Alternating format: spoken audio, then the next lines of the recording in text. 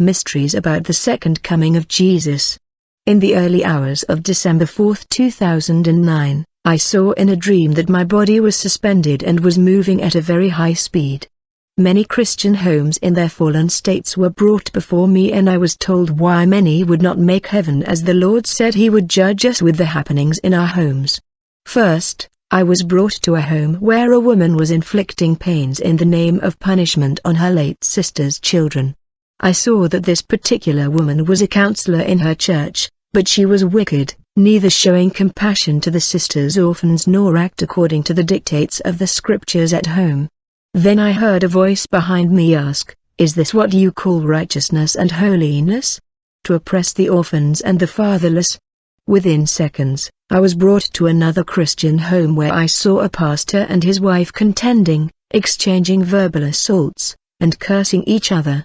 The situation in their home was so tense that one could feel bitterness and unforgiveness in the air. I also saw them keep malice and secrets from each other. Again, I heard the same voice ask, "Is this what you call righteousness and holiness? Is unforgiveness and filthy communication what you call righteousness and holiness?" Jesus said in the Bible, "Whosoever is angry with his brother without a cause shall be in danger of the judgment, and whosoever shall say to his brother, Raka, shall be in danger of the council, but whosoever shall say, You fool, shall be in danger of hellfire." Matt 5 verse 22. Let no corrupt communication proceed out of our mouth, but that which is good to the use of edifying, that it may minister grace unto the hearers. I was brought to another home where it was pointed to me that the husband and his wife were deacon and deaconess in their church, but their lives were full of acts that do not glorify Christ, like deceit and being hypocritical to one another, which caused dissatisfaction in their marriage, thus exposing themselves to lust. Next, was the home of a reverend who connived with his wife to carry out an abortion for their daughter in order to avoid the shame of a reverend daughter's teenage pregnancy. This couple prefer to avoid ridicule from public view than to consider eternity for themselves or their teenage daughter. The Lord said this is widespread in the homes of many who are supposed to uphold righteousness in the household of faith but give excuse of not wanting more children. A lot of couples are in the pretext that they have stopped child rearing who suddenly discover another child is on the way prefer to opt for abortion for conveniences.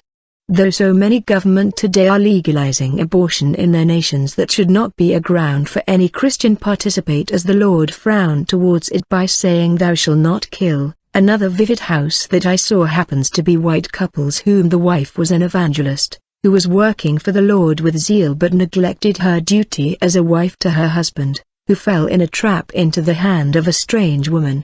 Likewise, I was brought to homes where Christian parents kill their children through oppression, neglecting and abuse, and after each account, the Lord would ask, "Is this what is referred to as righteousness and holiness?" The truth is that the Lord is not happy with believers' behavior standard, which is too low compared to what God had expected as scriptural standard. I was brought into many homes while the dwellers were unaware of my presence, but I would see them clearly through space will not let me share many of the things I was made to see. Nevertheless, there was one thing I noticed common to every home I was made to enter, which is lie.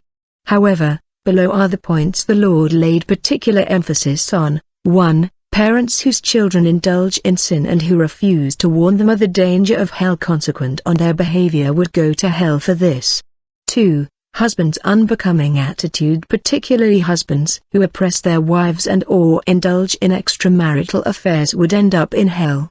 3. Parents whose homes are soiled with the blood of aborted babies would go to hell. 4. Wife's insubordination to her husband and unforgiving behavior would lead her to hell.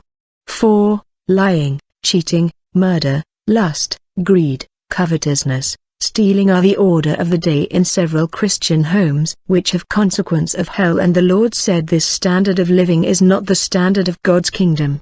5. Christian parent who refuse or neglect their wards the biblical knowledge and training. The people that repent and make amendment before it is too late are of the exception. At the end of the chat, I became closely aware of Jesus' presence and realized that he had been pointing out all I had seen, interlacing them with the question, "Is this what your brethren call righteousness and holiness?"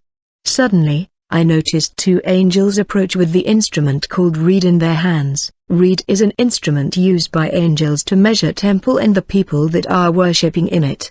I recognized this instrument though I had never seen one physically. The angel came to report to Jesus that they had gone round the city of Ibadan to count the saint, and found only 24 people that were ready. It was a shock I had when I heard 24 saints in Ibadan. I had been standing with my back towards Jesus all along, but then, I turned and asked, "What 24? What are they referring to as 24? Jesus replied that Father had decided that rapture should take place in spite of believers' compromising attitudes. Many don't bother and would not budge in spite of the fact that God the Father is sending several signals to the earth. To this end, Father designated 2 angels to every major or minor cities of the world, to count believers whose garment of righteousness is not stained. These 2, Jesus continued, are designated to Ibadan, the largest city in Nigeria. And in the province of Ibadan, 24 believers are found prepared and only those would be considered for rapture. I was stunned because I couldn't bring myself to accept what Jesus just said. How could there be only 24 saints whose garments are not stained in the whole of Ibadan, or has God rejected us? How come these angels came up with just 24? However, I took a look at the instrument in their hands and then at Jesus and knew in my heart there is no lie in Jesus and the angels, but I just couldn't bring myself to accept they came up with only 24 Christians. In reaction to my shock, Jesus said, "These angels were sent by God Himself to count those who are ready for rapture. Since only 24 were found, it is just those 24 that would be considered for rapture in Ibadan. The counting is also taking place in other cities of the world. Father has decided that whatever number found in every city and province would be considered for rapture, and there is no going back." Again, this hit me like thunder and I fell at Jesus' feet sobbing. He neither looked at me nor bothered about my wailing but continued, saying, "This is the final lap to rapture and no turning back because things have gone out of hand." At that point, He called my attention to look at the authenticity of rapture. When I looked up, I saw a dark cloud that had thunder, lightning, and fire. As I looked intently, it suddenly opened so I could see what it had enveloped. I knew what I saw in that dream but I couldn't express it because it was deleted from my memory with an instant. However, these are the words that came out of my mouth: "Lord, no. Please tell Father, not now. All of us are doomed if this time set for the rapture does not change. Please, God, change the time." I was overwhelmed with great sorrow which caused my wailing to increase, but Jesus would not budge. In fact, His countenance was fixed with a look that was neither ready to change the verdict nor accept any plea. I then knew that we, Christians, must have wounded God with our nonchalant attitude to His second coming. Nevertheless, I held on to Jesus' feet pleading for a change of the time or an increase in the number, but to no avail. He said, "You people place the tag of righteousness and holiness on your shoulders to identify yourselves as Christians but refuse to adhere to the standard of God. You have reduced righteousness and holiness to your own standard, not what Father laid down. The 24 I told you about were measured with righteousness and holiness according to God's standard. Haven't you heard that nothing unclean will ever enter it, nor anyone who practices an abomination or a lie? How can you say you will enter when your heart is filled with lust and greed, or when you will not remove your hand from sin that defile your spirit?" Jesus suddenly turned right, looked up to the sky and said, "Open, let her see the soul who just departed earth." Many who claim to be righteous hold things against others, thereby defile themselves with unforgiveness, carry on with pretense, and hide under innocent look when they harbor hatred in their hearts against one another. Is this what you call righteousness and holiness? This is the standard you have set amongst yourselves.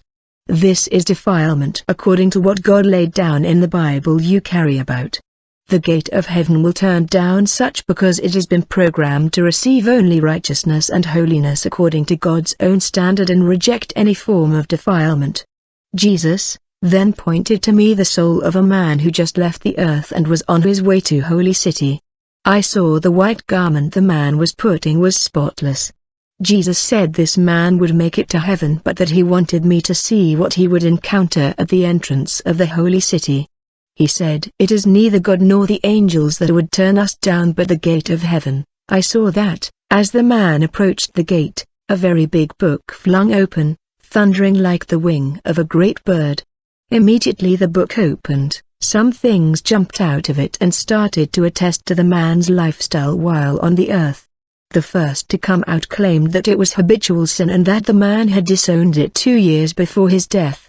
All effort to come back into his life proved abortive, as the man would not yield to all kinds of pressure despite the fact that he lost his job in the process. Another jumped out and claimed that its own name was greed, while yet another said its name was unforgiveness and that he pitched the man's acquaintances against him, but the man was the one to ask for forgiveness even when he was not at fault. Another claimed that its name was lust and that the man read his Bible one morning and discovered that he would not get to heaven with lust in his life and chased out the lust in his life. The man was delayed till they all attested to his righteousness, then the gate opened for him to enter. No wonder Revelation 14 verse 13 speak of those who die in the Lord that their works follow them. I confirmed this as I watched things come out of the book to testify for this man. Those things would have soiled his garment of righteousness, and the gate of heaven would not have opened for him if he had not lived right. Speaking further on righteousness and holiness, Jesus said, "Some of your brethren ignorantly rely on grace without bothering to avoid sin's pitfall in their imaginations and actions. As long as there is a spot of defilement in you, you are not part of those that have been selected for rapture." Jesus said to me that morning, many who have abandoned their cross were in this category. A disciple that will not carry his cross and follow him wherever he goes is defiled. He said a true disciple might sometimes decide to enter into barrenness, affliction of shame, nakedness, sickness, sorrow, or any kind of suffering. A true disciple should carry his cross and follow Jesus wherever he turned to and abide by God's intervention. Yet another in this category, Jesus went on, are those who have abandoned God as their first love. They have filled their hearts with the cares of this world, and that is where greed, lust and such defilements have their grip. Anyone who does not put God first is not fit for heaven as long as they have made other things take the place of God in their heart. He said this is uncleanness and can defile our temple. It is based on these that the 24 saints were selected. The next day, some brethren and I gathered to pray and plead with the Lord on account of this revelation, and his response was that he would give the grace of warning and repentance if only we do like the people of Nineveh. Remember, Jonah was sent to preach to Nineveh saying, "Yet 40 days, and Nineveh shall be overthrown." The inhabitants believed, repented in dust and ashes, proclaimed a fast and put on sackcloth from the greatest to the least. God saw they were deeply humbled on account of their sins, and that they turned away from all their iniquities and repented of all the evil he had threatened them with. The instructions from the Lord is that we should blow the trumpet in Zion, and sound an alarm in my holy mountain. Let all the inhabitants of the land tremble, for the day of the Lord cometh, for it is nigh at hand. Therefore also now, said the Lord, turn ye even to me with all your heart, and with fasting, and with weeping, and with mourning, and rend your heart, and not your garments, and turn unto the Lord your God, for he is gracious and merciful, slow to anger, and of great kindness, and repenteth him of the evil. Blow the trumpet in Zion, sanctify a fast, call a solemn assembly, gather the people, sanctify the congregation, assemble the elders, gather the children, and those that suck the breasts. Let the bridegroom go forth of his chamber, and the bride out of her closet. Let the priests, the ministers of the Lord, weep between the porch and the altar, and let them say, Spare thy people, O Lord, and give not thine heritage to reproach, that the heathen should rule over them. Ibadan is an ancient and the largest city in the western part of Nigeria with a large percentage of Christian body. The place is a stronghold of Christian faith and has been privileged to raise many diverse personality as ministers of the gospel of Christ that are leaders in forefront. It has also witnessed so many revivals for the body of Christ through different denominations of the gospel.